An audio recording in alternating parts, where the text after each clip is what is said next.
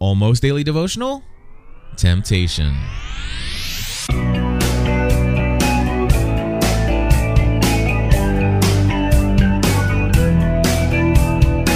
Hello, everybody, and welcome back to another episode of the Almost Daily Devotional. Cliff Ravenscraft here, and today we're going to take a look at 1 Corinthians chapter 10, and we're going to talk about what the Apostle Paul said about temptation and how common it is to all of us. Well, folks, I'll tell you, it's been a very difficult morning trying to get this one recorded, as this is probably take number 9. And each time I found myself going down a different road that I just really didn't want to go down. Not an embarrassing one that I didn't want to share with you, but it just seemed like I wasn't going down the right road. And so here I am with another attempt. And I want to share with you that today is something that rather than being, I woke up today and I was doing a normal devotional time and stuff like that. This is one that today's devotional is different in that I felt on Sunday when I was at our weekly celebration service at Watermark Community Church, and my pastor was preaching on the topic of temptation. For some reason, I felt led to just write myself an email and say, hey, do an almost daily devotional topic on or episode on the topic of temptation. And I'm like, okay, I'll just write myself that little email.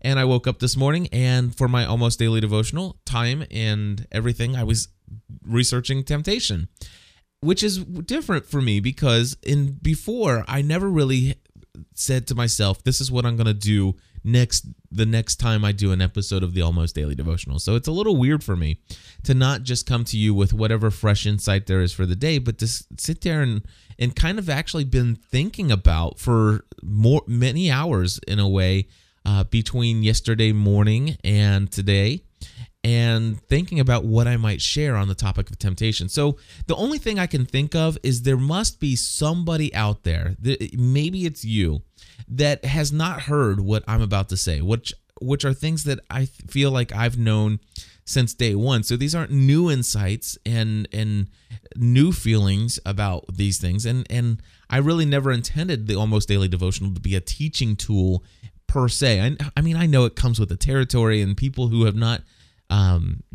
been, studying the scriptures or having daily devotional times. I know there are many people that are listening to this that are not yet Christian and have not even attended a church before, and you're investigating some of this stuff. So, with all that said, let me just get all that behind me and say, here we are. Today we're going to be taking a look at 1 Corinthians chapter 10, verses 12 through 14.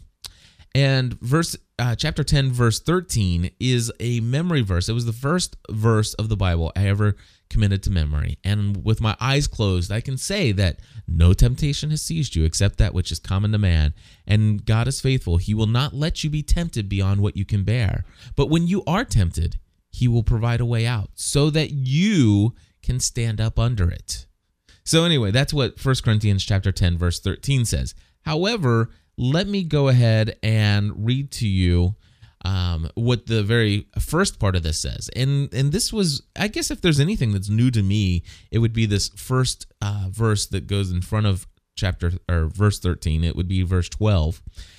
It would be, so if you think you are standing firm, be careful that you do not fall.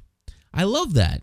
Because I will tell you, I feel like recently I've been very much accomplishing some wonderful goals and priorities in my life. I've been really doing great at my physical activity, keeping up my goals and increasing those on a weekly basis. I've been doing that well for over a month now.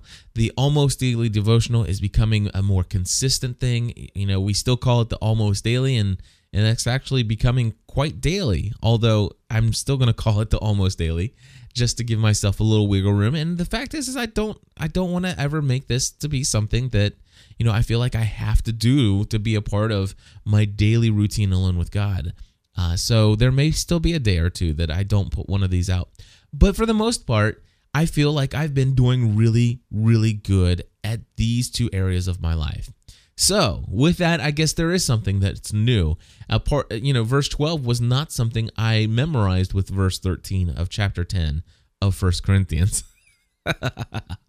Oh, wow, did that sound confusing if you're not looking at the actual numbers in the screen. So anyway, 1 Corinthians chapter 10, verse 12 says, "So, if you think you're standing firm, be careful that you don't fall."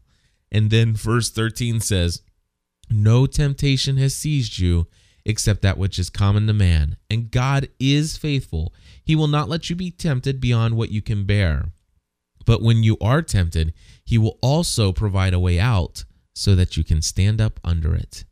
Now, when it comes to temptation, there is one story in the Bible that always comes to mind when I think about temptation, and especially this provide a way out. This when you're tempted, there'll be a way out. And I'm reminded of the story of Joseph in the book of Genesis. And if you've not read about the life of Joseph, I certainly encourage you to go back and read about the life of Joseph. Absolutely amazing story of a man who just had everything that could go wrong in his life went wrong, and yet this man was always devoted to his relationship with God and would not give in to temptation. I mean, it was just an amazing story of a man completely devoted to righteousness, and it's just awesome stuff. So anyway, there was this time when Joseph was basically made a slave because of his brothers and their jealousy of him, and he was purchased by this man named Potiphar. And this man named Potiphar was he was a huge authority figure, a very powerful man. And in essence, what happened was he was he was the right-hand man of the Pharaoh in Egypt, and basically the most popular or the most powerful man outside of Pharaoh himself. So this guy he could pretty much anything he wanted done, he could probably have it done. Well, he had a very beautiful wife, is what we learn about in the book of Genesis, and she thought that Joseph, her husband's slave, their property, if you will, was very good looking as well. And she made several attempts to seduce him, and he would not do that. And basically, he was a man of integrity and says, "Listen, my God, I could not sin against my God in this way," is one of the things that he had basically told her. And he said, and the thing is your husband has not withheld anything from me. He's given me rule over anything in his command except you, and so I would not defy my master, or my owner in this way. That's just not going to happen. And she continued to pursue him. And so one of the things that we learn is that one day, basically, she had caught him alone inside the house, and she basically disrobed him and made a pass at him, and he ran outside completely naked. He had to get out. And so when I hear he will also provide a way out so that you can stand up under it, I always think of Joseph running outside completely naked. And of course, he got into a lot of trouble because she started screaming. The Pharaoh's wife started screaming, and of course, what happened next is that she had lied, and everybody came into the house, and she had said that he tried to seduce her. And of course, Pharaoh knew of Joseph's integrity, but yet knew that he could not call his wife a liar in front of everybody, and so he had a big decision to make. And I won't tell you the rest of the story, but I will tell you that in my mind there were a couple things that Joseph must have done that really would have given him the ability to be able to stand up under such harsh temptation. But anyway, what I want to share with you are just a couple things that I believe that God has led me to understand about temptation. First of all, in this verse, we all learn that temptation happens to the best of us. Everybody has been tempted. In fact, we learn that Jesus was tempted in the New Testament. When we read the gospel accounts, just after the dove descended down from heaven and Jesus was baptized, and God from heaven spoke and says, "This is my son with whom I am well pleased. Listen to him." And you think this is the greatest thing in the world, and then all of a sudden he's been led off to the desert for 40 days to be tempted, and Jesus was tempted, and we read about that. And so if Jesus was tempted but yet without sin, then we can first off understand that no matter how much we're tempted, we have to understand the fact that we're tempted to do bad things, the fact that, thoughts enter our mind, that does not necessarily mean that we have sinned. It's only when we entertain and we give company to those thoughts. If we basically said, let me I wonder if I could do that, and start to think about so basically what I would just want to say is, first off, temptation is not sin in and of itself. I mean, and then the other thing is that we are all tempted. There is not one of us out there, not even Jesus, went through life without being tempted. The other thing is that this verse says, of course it says here, no temptation has seized you except that is common to man. We've all been tempted. And here's the other thing. God is faithful. I love this one. He will never let you be tempted beyond what you can bear. So you're never going to be tempted to the point, as a believer in Christ, you will never be tempted beyond the point of where you will not have the ability, if you do the right things, turn to God, trust in Him.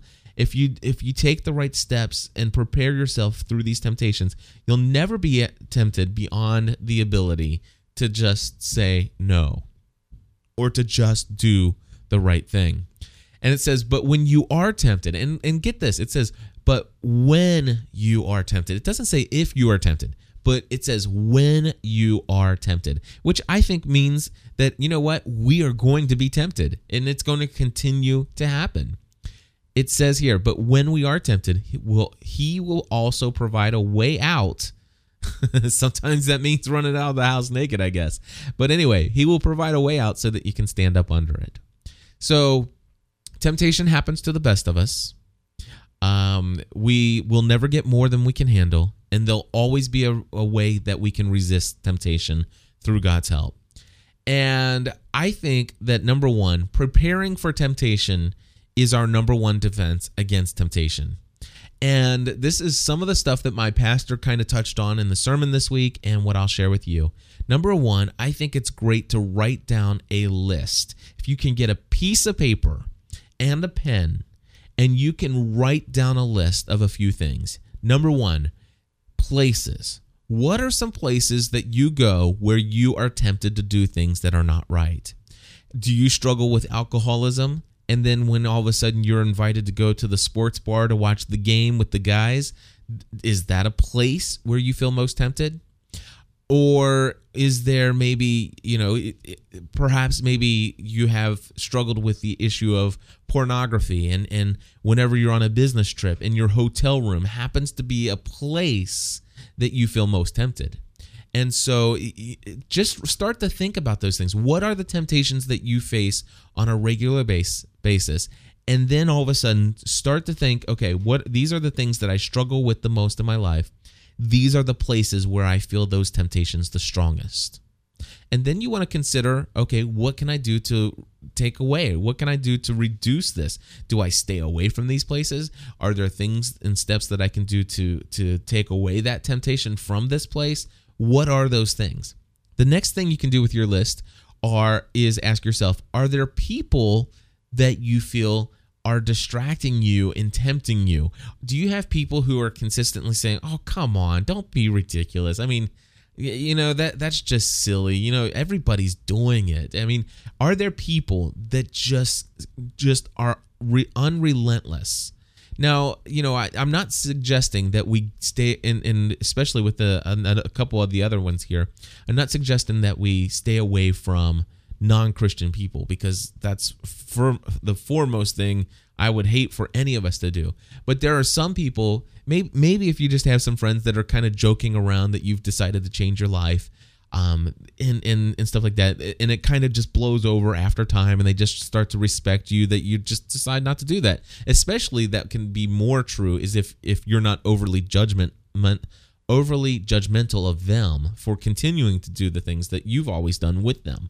So anyway, but are there people who just won't let up, who are continually tempting you? Oh, come on, let's do it. Let's go do this. Let's go do that. come with us. She's beautiful. I've got this all set up. It's not going to do. Are they consistently trying to trip you up? Write down a list of those people. And for me, this is the biggest thing for me, and I'm so thankful for this, understanding this. And are there times of the day when you are most tempted in those areas that you're tempted? And for me, I will tell you what, I can be very productive at night. And I've learned that my most tempting hours are between 11 o'clock in the evening and 2 o'clock in the morning. Anytime after 11 o'clock, my mind is so susceptible to just about anything. And I tell you, it's very difficult for me to stand up against temptation when I am mentally tired. And so I've decided that, you know what, I'm going to do my best to be in bed now at a decent hour. That's something that God has been laying on my heart. And you know what? We're already at 16 minutes now into this episode. And so I'm going to call this Temptation Part 1, and we'll come back with Temptation Part 2 tomorrow. So with that, I apologize for keeping you this long. I almost didn't even realize the time. So we'll be back with Temptation Part 2 tomorrow. God bless.